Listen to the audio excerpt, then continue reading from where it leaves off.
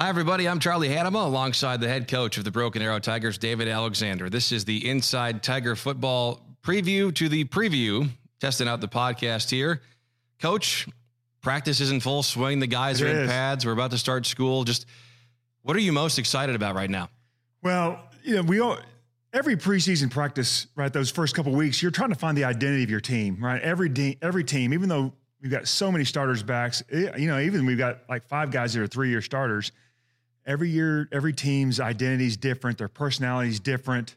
And so as a coaching staff, right, we work on our plays and we work on our alignments and our assignments, but you're really trying to, as a staff, you're trying to figure out, all right, who's our leaders? What are we going to be good at? What do we need to work on? And that's where we're at right now. We've had 2 days in pads. We're getting ready to have our 3rd day. And that's really kind of where you tell what kind of team you have. Let's talk about those characters a little bit, because last year's team had some big personalities and guys that were in that role as a junior. So you kind of knew, you knew Noah Cortez was going to be one of the faces of the team. You knew D'Amico Rowland had a big personality and was going to be laughing and smiling.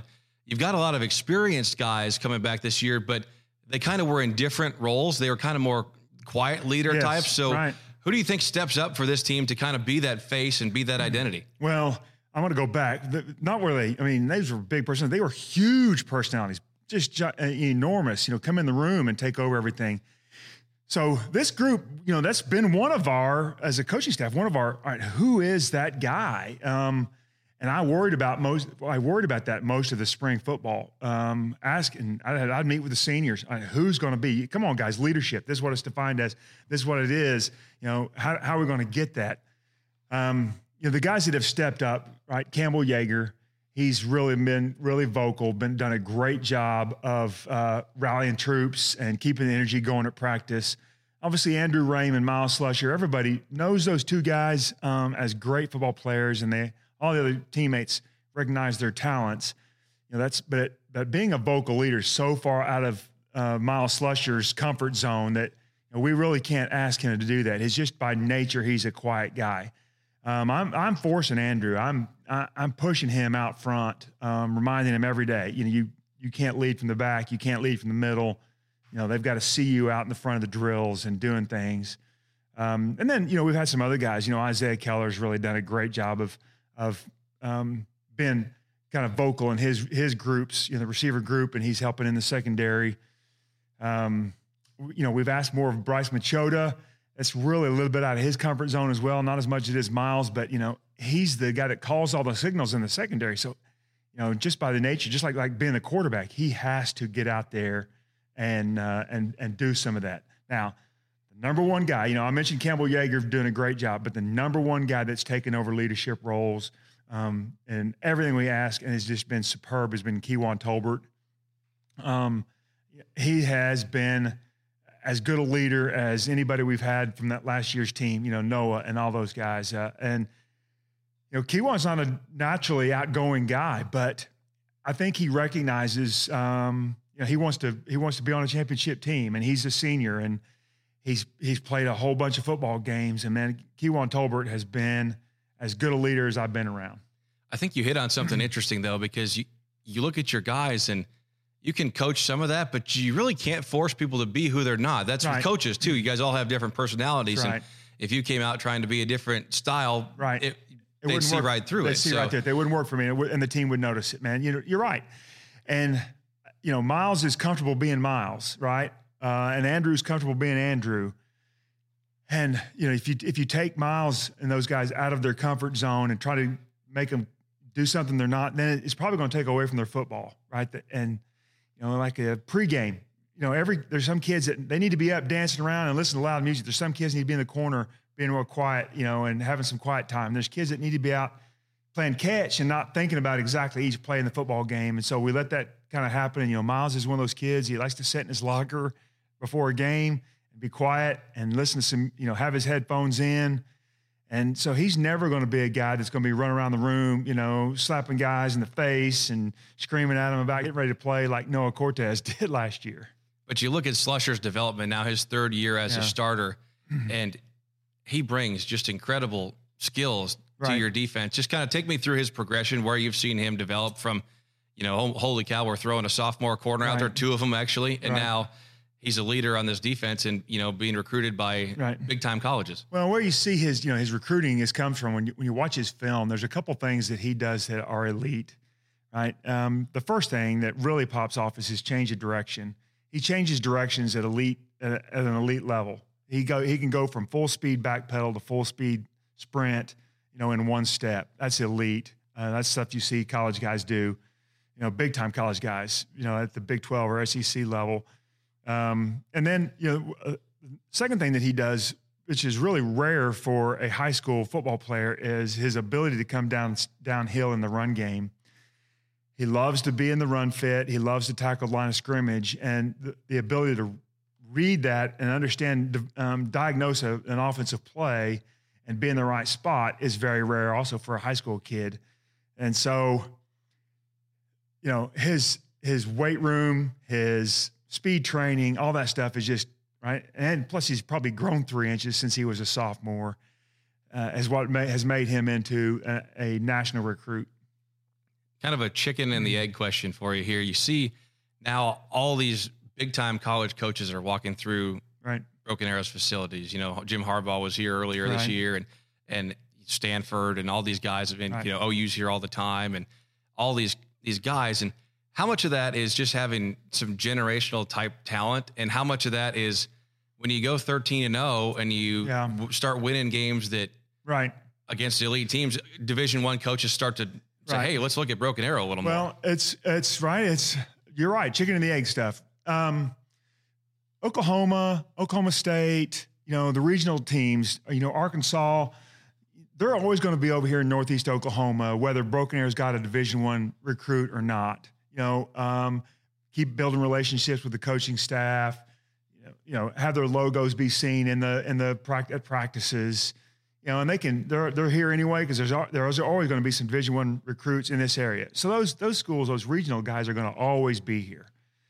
But the development of Miles and Andrew and some of and now some other guys, and we're talking about the Marion Horns coming up and a few of these other things, right? Say, oh man, hey, Broken Arrow, they beat Jinx, they beat Union, they beat Owasso, let's go check them out, right? That's where you get the Scott Frosts and the Jim Harbaughs and the Hermans and all these guys, these big time coaches coming to our program, and it's a snowball effect, right? You see those little sophomores standing around the practice last year and seeing, Coach Herman from Texas logo standing out there, and Scott Frost from Nebraska, and the Iowa State head coach, and Jim Harbaugh's in the office. And we tweeting out pictures of that. It just escalates, right? Everybody wants to work hard. Everybody wants to be that guy, and you have some success. And success breeds success. That's what I talked about when I got the job. I said, hey, we're going to win a championship. And when we do, things are going to change around here. And they have, from all the little things to a lot of the big things. I've got the biggest roster I've ever had. I've got 130 kids practicing right now. I had to buy 24 new helmets and 15 new pairs of shoulder pads. And, it's just, they're going to have to raise my budget next year. They're just going to have to. Good problem to have. Great problem to have. Love it. Coach Alexander, I can't believe I've made it this far because we've been talking about other important stuff, but I'm sure the question everybody always asks you is, who's going to play quarterback? What's the deal at quarterback? We all know football teams go as far as quarterbacks can take them. So what's the situation with the Tigers this year? Well, we think we've got our guy, which was a little surprising to us because we went through spring football with two guys, Jake Raines and Seth Dodd, two juniors, splitting time evenly, just like we've done, unfortunately, the last couple of years through spring football. But through the 7-on-7 season, right, the two tournaments we played, and then all the 7-on-7s with our neighbors around here, Jake Raines stepped up and has taken over the number one spot, which I was excited about. I always wanted one of those guys, Jake or Seth, to step up and take it so they could get all the number one reps going into the summer workout. The summer practice schedule. And Jake Raines is going to be our guy going into week one down at Mansfield. Seth Dodd, another junior. He's probably too good of a football player to not have us start practicing him here pretty soon at another spot so we can get him on the football field, even though he'll still be the backup quarterback. If a shoelace breaks or a helmet comes off Jake, Seth Dodd's got to go in there and be able to execute the offense and, potentially win us a football game.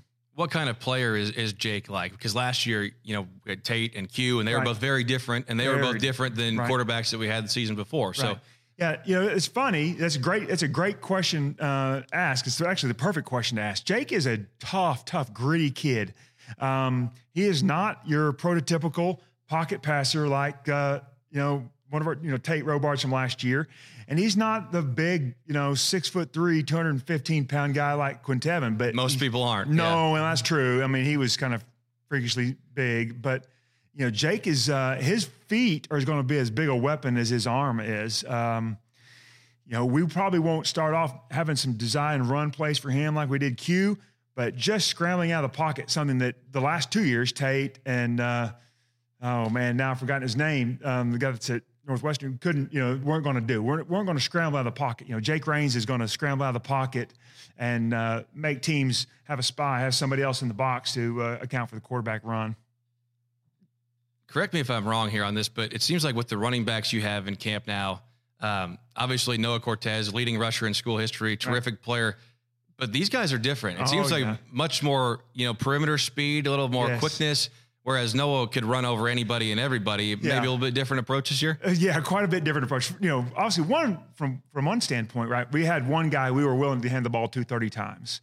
We don't have a guy on our roster right now that's 212 pounds like Noah was that we're willing to hand him the ball 30 times to. But also Noah was not going to make anybody miss. I can only really one big run that he made, we made somebody miss, right? That touchdown. He jumped over that guy. In the semifinals, right, for a touchdown. So, Kewan Tolbert, Marion Horn, and Corey Williams have got elite speed, track speed, and they can make guys miss in the hole. Noah was a guy in the first quarter and against, Unions and Owassos and Jinx. It was 2 and 3 and 4 yard runs. And pretty soon those guys got tired of tackling him, right? And they turned into 8 yard and 12 yard and 15 yard runs. This year, even in the first quarter, even maybe the first play of the game, if there's somebody free, Kewan Tolbert or Corey Williams or Marion's, they're liable to make somebody miss and go 80 yards. It's going to be exciting to watch. They've all got great hands, and they've all got elite speed. It's going to be a different approach for us, but it's going to be just as productive. Defensively, obviously, Zach Marcaselli and Gavin Potter both playing in the Big 12. Right. Campbell Yeager was a huge part of that linebacking core last year, so he stays in. Just kind of what are you looking for on defense? Because you've got some talent coming back, but you also have some big people to replace. Yeah, we do have. We've got some big people to replace, and we're not going to immediately be able to go out and replace Zach and Gavin, two guys that could really run and really understood football and played fantastically well. Obviously, because now they're talking about both those guys, not redshirting in college and playing. But we're going to be really good on defense. If the summer is any indication of the fall, in which it is, we're going to be especially good on defense. We're going to be bigger, honestly. And I know we're not going to have a bunch of guys that look like D'Amico, but we've got Jalen Moss and Andrew Rames going to play defense. Corey Williams, Corey Callens Jr. And then we're going to have two guys outside that can rush the quarterback at defensive end. We had two big monsters out there in Kaiser Newell and Colton Collier, but as far as getting the quarterback, they weren't those guys. And Parker Darnell, Kane Hadaway are going to be able to get to the quarterback. Parker Darnell is going to have a super season at defensive end. And then, of course, our outside linebackers, we're replacing a Marcaselli with a Marcaselli. Zeno, he's a couple inches taller than Zach. Now, he doesn't have the elite speed that Zach had, but he's also not going to freelance like Zach did sometimes. Zach relied on his athleticism to kind of get out in space and not exactly do what Coach Hill called, but, he always made up for it with great instincts and great speed. Zeno is going to line up correctly every time, never be out of position, and he's a great tackler because he's also a wrestler. Now, my number one guy on this team as far as kind of coming from nowhere and making a huge impact this year is the other outside linebacker, a guy named Darian Moss, going to be a junior. He's 6'1", 210 pounds. And he looks like he's 23. Yeah, I know it, man. He plays like he's 23 too. I would not want to get hit by him. He's big, he's strong, He loves football. He's going to have a breakout year. He's just a junior. He's going to come off, out of the radar. No one's going to have heard about him, except obviously if anybody listens to this podcast or a few of the things I've talked about in TV earlier. Darian's going to have a spectacular season. Awesome. Coach Alexander, thanks for the time. Excited for another season of Broken Arrow football. Don't forget, you can catch Inside Tiger Football presented by Rib Crib every Tuesday night at 6:30 on 97.1 FM, The Sports Animal. Also podcasting this year, and you can watch it on Arrow Vision. Coach, appreciate it, man. We'll talk to you soon. Yep, looking forward to it.